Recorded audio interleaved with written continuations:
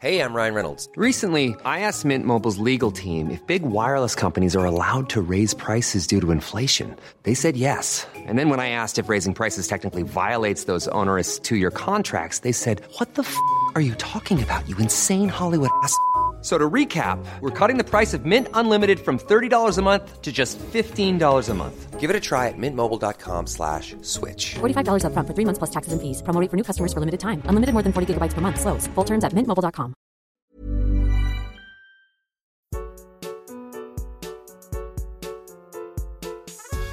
Hello. Hello. Hello. Hello. Hello. Hello. Hey, we are the Equity Young Members Committee, and this is the Young Members Podcast. welcome. Each episode, we're going to be talking about something different. Something different. Something different. We'll talk about something different. To do with our union, Our industry, and all the people in it. Made by equity members. for equity members. Happy listening. I'm Michelle Ashton and I'm on Equity's Young Members Committee. And today I'm going to be talking about child performers with Matt Hood. Hello. Hi there.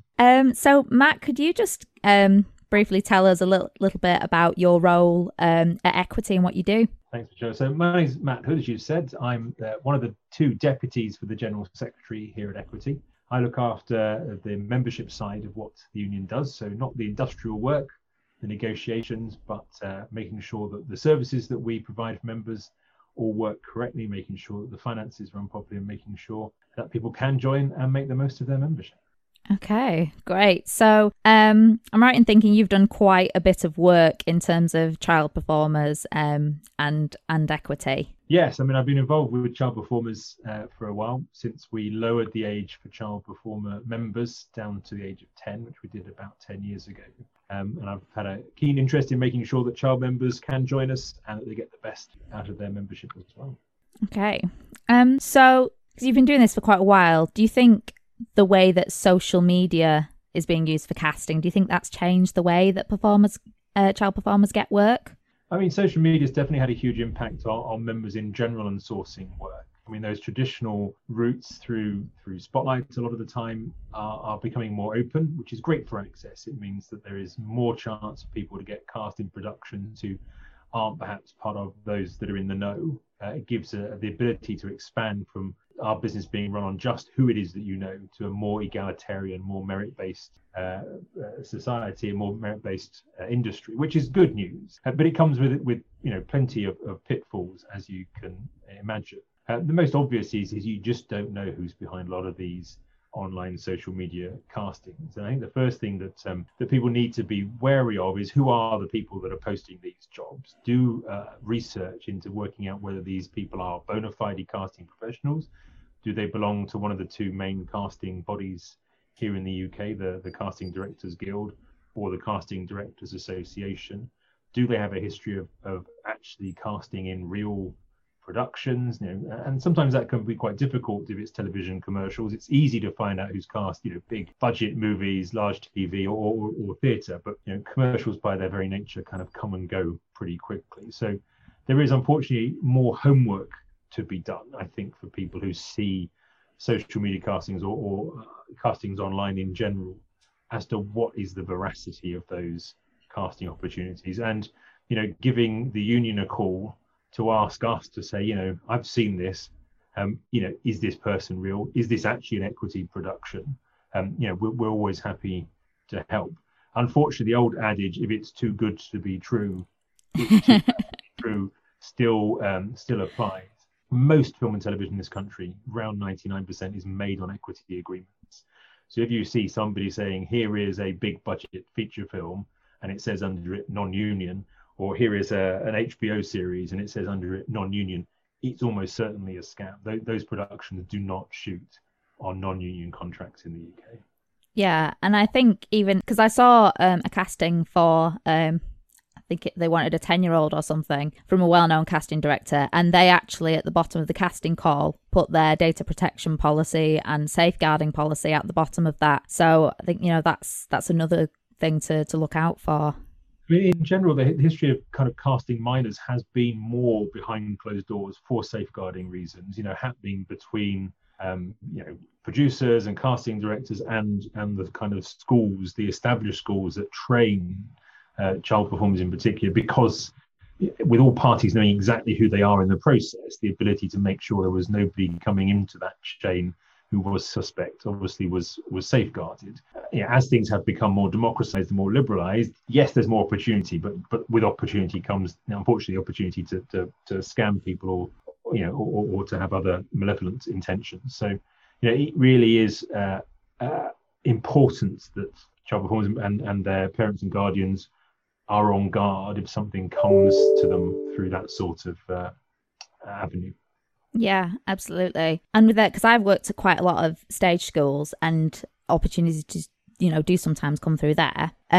But there are also some stage schools that are run by casting directors. So it's one of those things where you wonder, is that an ethical thing for them to do? Or, is there anything to prevent potential bias towards their own clients? And some of them are also agents too. And do you have any advice really for parents who might feel pressured into choosing those particular schools in order to get cast? Or do you think it doesn't matter so much? I mean, stage schools and even schools for older young adults have always tended to have their agencies attached to them. And that is generally thought to be a good thing, that these are people who have trained the children and young performers in their craft, and they're best able to pitch them for work. And I think that sector is quite well established and quite well regarded. The biggest issue we have is production companies having a tie-up with talent agents, where the actual payer, the engager, has its own agency and it puts its own clients into its own productions. And then presumably takes commission on their own contracts. Takes commission, but also there's no chance of getting a look in there. And you will see that if you spot quite well-known talent companies now moving into the producers, and that certainly is a concern. What you're talking about is a slightly grey area of casting directors who are the people who are hired to find talent, and schools and agencies. And what should be quite clear is there's no double dipping on the way in which people earn their money in that chain. But if you are a casting director being paid by a producer to find you talent, you cannot be then taking commission off the talent that you find as well. And certainly that is something I think for people to be wary of, that if somebody is being hired as a casting professional and is taking a commission off the talent, that is certainly a dubious practice. And that I think is a thing to look out for. If they're casting people but not charging you, they're not taking money from both clients, then whilst it might not be the most ethical thing, at least the financial setup is as good as it could be in those circumstances. Yeah, because it can be really difficult for parents to tell things as well. So I'm just going to stop for a second. I keep hearing doodly-doo. Is that my computer or your computer? I don't know. What is it? Is your email coming through? Yeah. So I can turn the sound off without turning you off as well. That's the problem. Yeah. We'll just try and power through it. Sorry. It's fine. Stop sending me emails. That would be so much more helpful.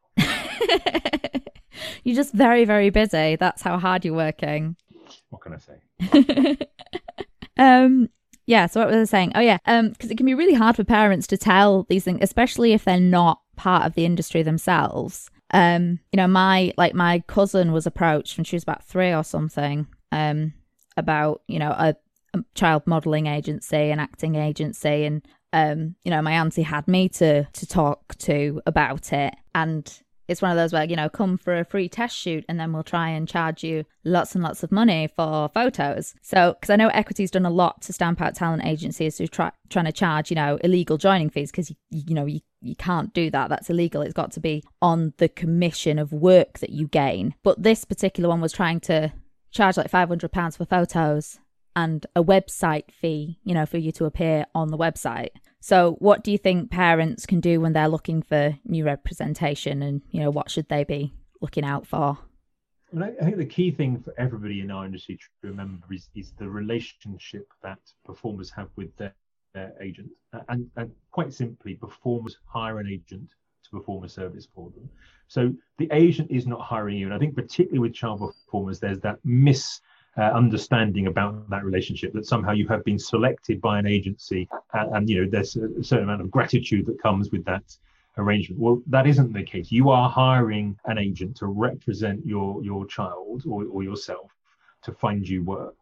And they earn their money by delivering that service of finding work. Now, there are ways in which under UK legislation, some fees can be recouped by an agency which are legitimate. If you have to have photos printed, well, you can pay, you can ask the client to pay for the cost of those photos, but it's at cost. It's not a chargeable endeavor by which you can make profit. So it costs you 30 quid to get your headshots printed down at Boots, then 30 quid is what you get charged, and that's fine. Website fees, there is a nominal fee to host web pages, but it is very nominal. And if someone's saying it's 500 quid a year to go on my website, that is nowhere near related to the actual costs of that web entry. I mean, if it costs you 5 quid to put somebody up on a website, frankly, I think you're still being overcharged. So there are legitimate costs under law. It'd be great if they were. It would make things much easier to give somebody a blanket piece of advice and say, no, you can't pay anything up front. But there are legitimate fees which an agent can charge their clients. But if you remember, you're hiring that agency, you don't like what they're doing, you've got the ability to walk away from that relationship and say, I'm going to go and engage a different agent who's going to provide me a better service, get myself better work from those opportunities. And if you remember as a performer that you are the person hiring them, and the person therefore in charge of that relationship, that's a useful way to conceive of it. Yeah, because I think there can be quite, a lot of flattery into, because I remember when I was first starting out, when I first left drama school and just getting that bit of interest, it is exciting. It is, and you start to think, oh, but, if I turn this person down, then, will I ever get another opportunity? But, I found that actually they do come along, You may have to wait a little while, but you'll find the right match eventually. There's always in our industry this fear, I think, of saying no to people and wondering what the consequences would be. Well, if you say no to somebody, for example, who is not going to pay you to do a piece of work, maybe they will not pay you to do some work again in the future. But the people who do pay you properly to do that work are not going to be influenced by the fact you turned down because of your own self-respect and the value of your own worth doing free work for somebody else. So, yeah, sometimes producers, perhaps agents, will over-egg, what it means to reject them, but it's usually overstated. Yeah, it's interesting, trying to look into this because I'm kind of coming at it from three perspectives in that because I do acting and voice coaching, so I work with quite a lot of young people, and I'm in a cooperative agency, so we don't represent children, but we do sometimes put the children of our clients forward. My daughter and myself have just gone in for something today, and so obviously as a mum, also try. I mean, my daughter, I've never pressure her into going into it in any way because I know how hard it is. But she already kind of is showing the signs of acting things out to herself and pretending she's got a sock puppet on and things like that. But one of the kind of minefields of trying to work with a child is, there's licensing is a bit of a nightmare because it's quite inconsistent across local education authorities in terms of, how much time a child can have off school or how quickly the turnaround is. Because I've sometimes seen castings that want a license turnaround done in 7 days, or they've called for kids on an open license, which isn't a thing. That's not even legally a thing. But a lot of LEAs state they have a 30-day turnaround. So, is there anything that can be done about addressing that inconsistency so that kids can have the same sort of opportunities no matter where they live? I mean, it's one of those classic postcode lotteries, the licensing system for children in this country at the moment. Yeah. The biggest issue, I think, is that licensing is still misconceived. It's an old hangover. It's an anti-truancy measure. It's what child licensing at the moment is. Across not just entertainment but other industries. It's designed to make schools accountable for the time off education that children have. And it's not designed primarily to safeguard children in the workplace. Yeah. And I think there needs to be, a shift of emphasis in the way that works. Some local authorities do very good at very good diligent work on the licensing and good follow-up as well in terms of safeguarding and visiting children's workplaces. Others who turn it around quite quickly. Parents are usually very happy because that's brilliant. The work that the licenses come through and hey, we can do that commercial. End up on Saturday. But it's not, it's not really totally fit for purpose, the licensing system at the moment. Now, there's a body called the National Network for Children in Employment and Entertainment, the NNCEE, which Equity has been involved with over the years as well. It's a good online resource for people who have children looking to work in the industry. They have some things on their website like guidance for how to complete the licensing application forms in a standard way, and also guidance on what the questions actually are on the forms, as well as standard forms examples as well. So, I mean, that's one of the best resources, I think, for parents and for producers who are looking to engage children is the NNCE, because whilst I don't think standardized approach from local authorities is on the cards at the moment, most local authorities have participated with the NNCE and through that network have shared experience about how to grant and deal with licenses. But one of the biggest issues is the number of personnel in each local authority's licensing department. Yeah. One person who's part-time, some who are based around film and TV studios have, half a dozen or more who are there to make sure that that people can get licensed quickly. And there are a lot of falsehoods like the open license, which doesn't exist, that are perpetuated. And I think the NNCE's website is the best place to kind of bust some of those myths as well.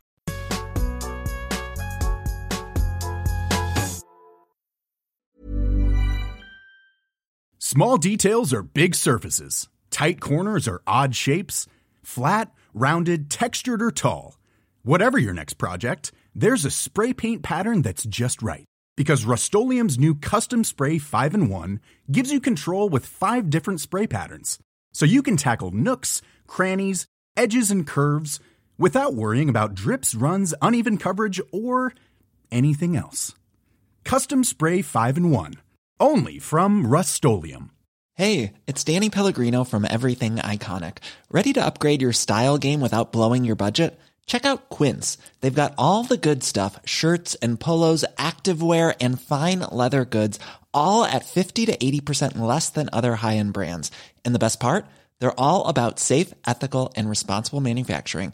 Get that luxury vibe without the luxury price tag. Hit up quince.com/upgrade for free shipping and 365-day returns on your next order. That's quince.com/upgrade.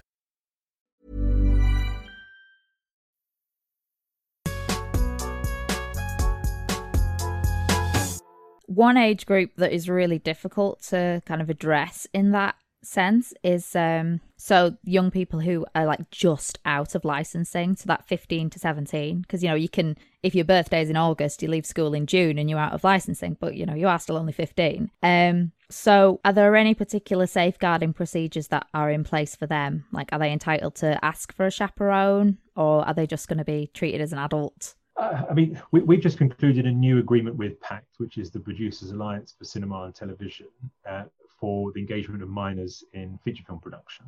And there's details on the Equity website. That's within the last week that agreement's been struck for the first time, which guarantees minors 50% of Equity standard rates of pay, which is a first, and also means they also get their share of the back end payments, so royalties that get paid out for DVD sales, for online streaming, for all those auxiliary uses other than the cinematic release. Now, in that agreement, the definition of a minor is up to school leaving age, and the school leaving age in the UK, despite government's approach to 17 and 18-year-olds, remains 16. And so the good news is that when you reach 16, you will get paid adult rates within the Equity agreements.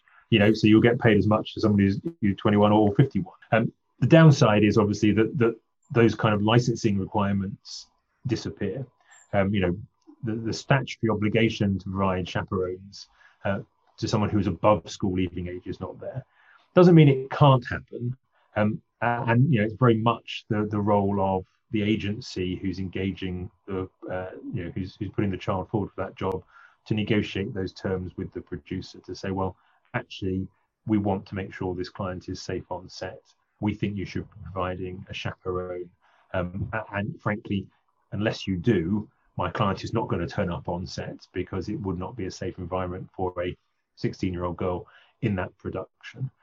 So there isn't an automatic right once you pass school leaving age, but it seems a very sensible thing to do for people who are, under the age of 18, and should be something that's negotiated on a case-by-case basis. Yeah, so it'll kind of depend on the production and the company, and just in terms of what that entails. And particularly if they're engaging other minors as well. I mean, if they also have people who are 14 and 7 on set or in the rehearsals for those productions, then they will have chaperones available. The difficulty I think usually comes where you are the youngest, the only person who's under 18 on set, and the rest is an adult cast, and the producer hasn't factored in the additional responsibility of a chaperone for that reason. Yeah. So in terms of when you have a chaperone for a child on set, so are parents allowed to act as chaperones, or do they have to have a licensed chaperone who's coming in and being paid? Is that? I mean, parents can act as chaperones, and some parents are licensed chaperones. Mm-hmm. I think there are clear conflict of interest issues that come with parents acting as chaperones. Particularly if they have more than one child and only one of those children is their own. It's quite hard for us as parents to, focus on other people's children as much as we focus on our own children when we're given a choice between two children. It's just and your priorities are somewhat different as a parent. And frankly, as a parent, you'll find that parental chaperones may be more encouraging of people to relax the rules, to say, oh yeah, Johnny will do an extra 20 minutes, don't worry, because the adults have agreed to it, whereas a licensed chaperone should be saying, absolutely no, we need to have a break for lunch, for the teaching in the day that's been allocated for this child. And so I think it's generally safer and better for children to be chaperoned by someone who's independent rather than a parent. Yeah, no, I would also agree with that. It's most parents are trying to do their best and support their children, but there are some, and having worked in stage schools, I've dealt with a few who have certain ideas about what their children should be doing, and there's a stereotype of a stage parent, isn't there? And like most stereotypes, there is an element of truth. Yeah, there is a little bit. The stage parent stereotype. Yeah.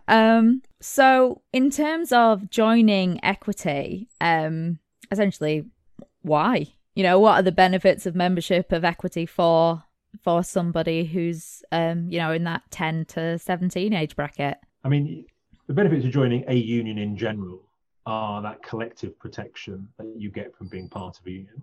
And if you're working in an industry, you should be part of whatever union represents those workers. And said it's about collective protection, which means that we as a union negotiate those terms and conditions for the workforce.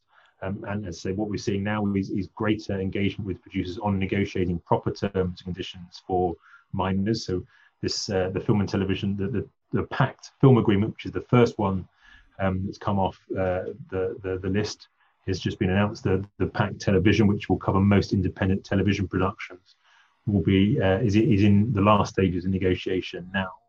In theatre, particularly in the West End, where the agreement is largely that you get paid 50% of the adult rate. Again, the more children who belong to the union, the better those agreements for children are going to be. There's also the individual protections. You don't get paid for a job. You are injured on set. Something happens to you. Your agent doesn't pay the money that they were paid by the producer. Now, all of those things, as a child member of Equity, you can get the union's assistance with to make sure that you are being treated properly and paid properly at work. At the end of the day, that's what the union is here for, to ensure your fair treatment and your fair pay for the job that you do. And it's quite unusual. There are a few other workforces where there are as many children who are actively engaged as there are in the entertainment and performing arts, and so it's crucial that those children who are, learn by being a member of the union whilst they're working, that exploitation, financially and physically, is wrong, and the union is there to back them up.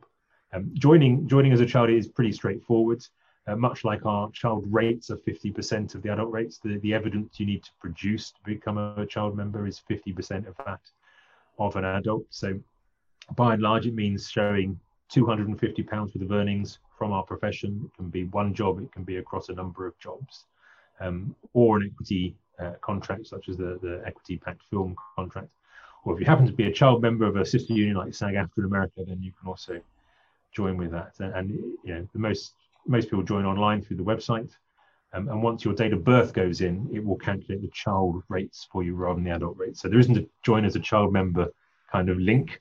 It's join as a member, but when you put in your date of birth as being, 2009, for example, it will know that you're a child, and will allocate the child rates to you.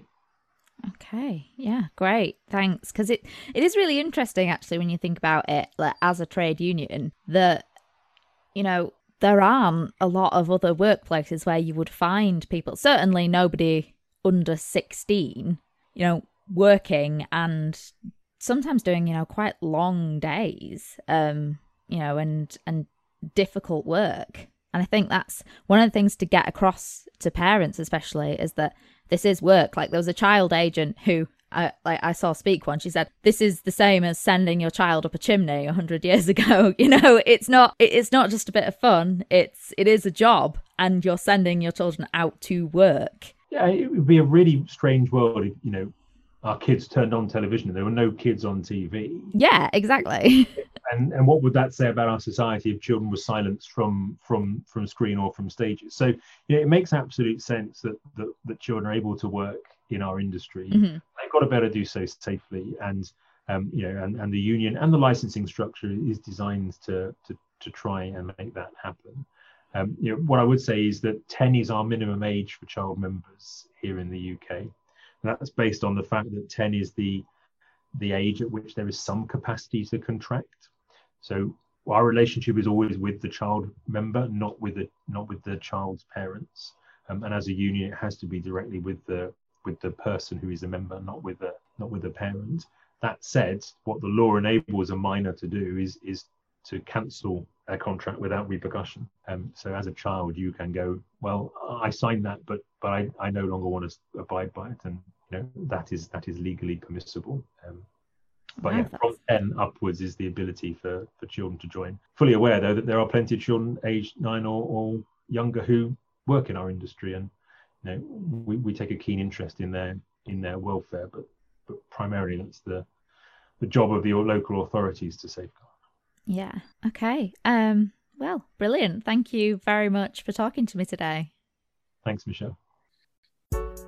Thanks for listening to the Young Members Podcast, made by the Equity Young Members Committee. Follow us at Equity YMC. See you next time. Bye. Bye. Bye. Bye. Bye. Bye. Bye. Goodbye.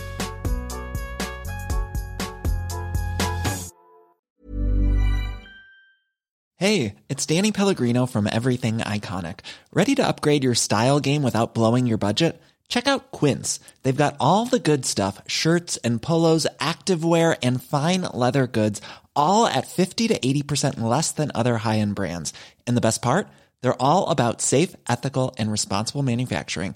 Get that luxury vibe without the luxury price tag. Hit up quince.com/upgrade for free shipping and 365-day returns on your next order. That's quince.com/upgrade.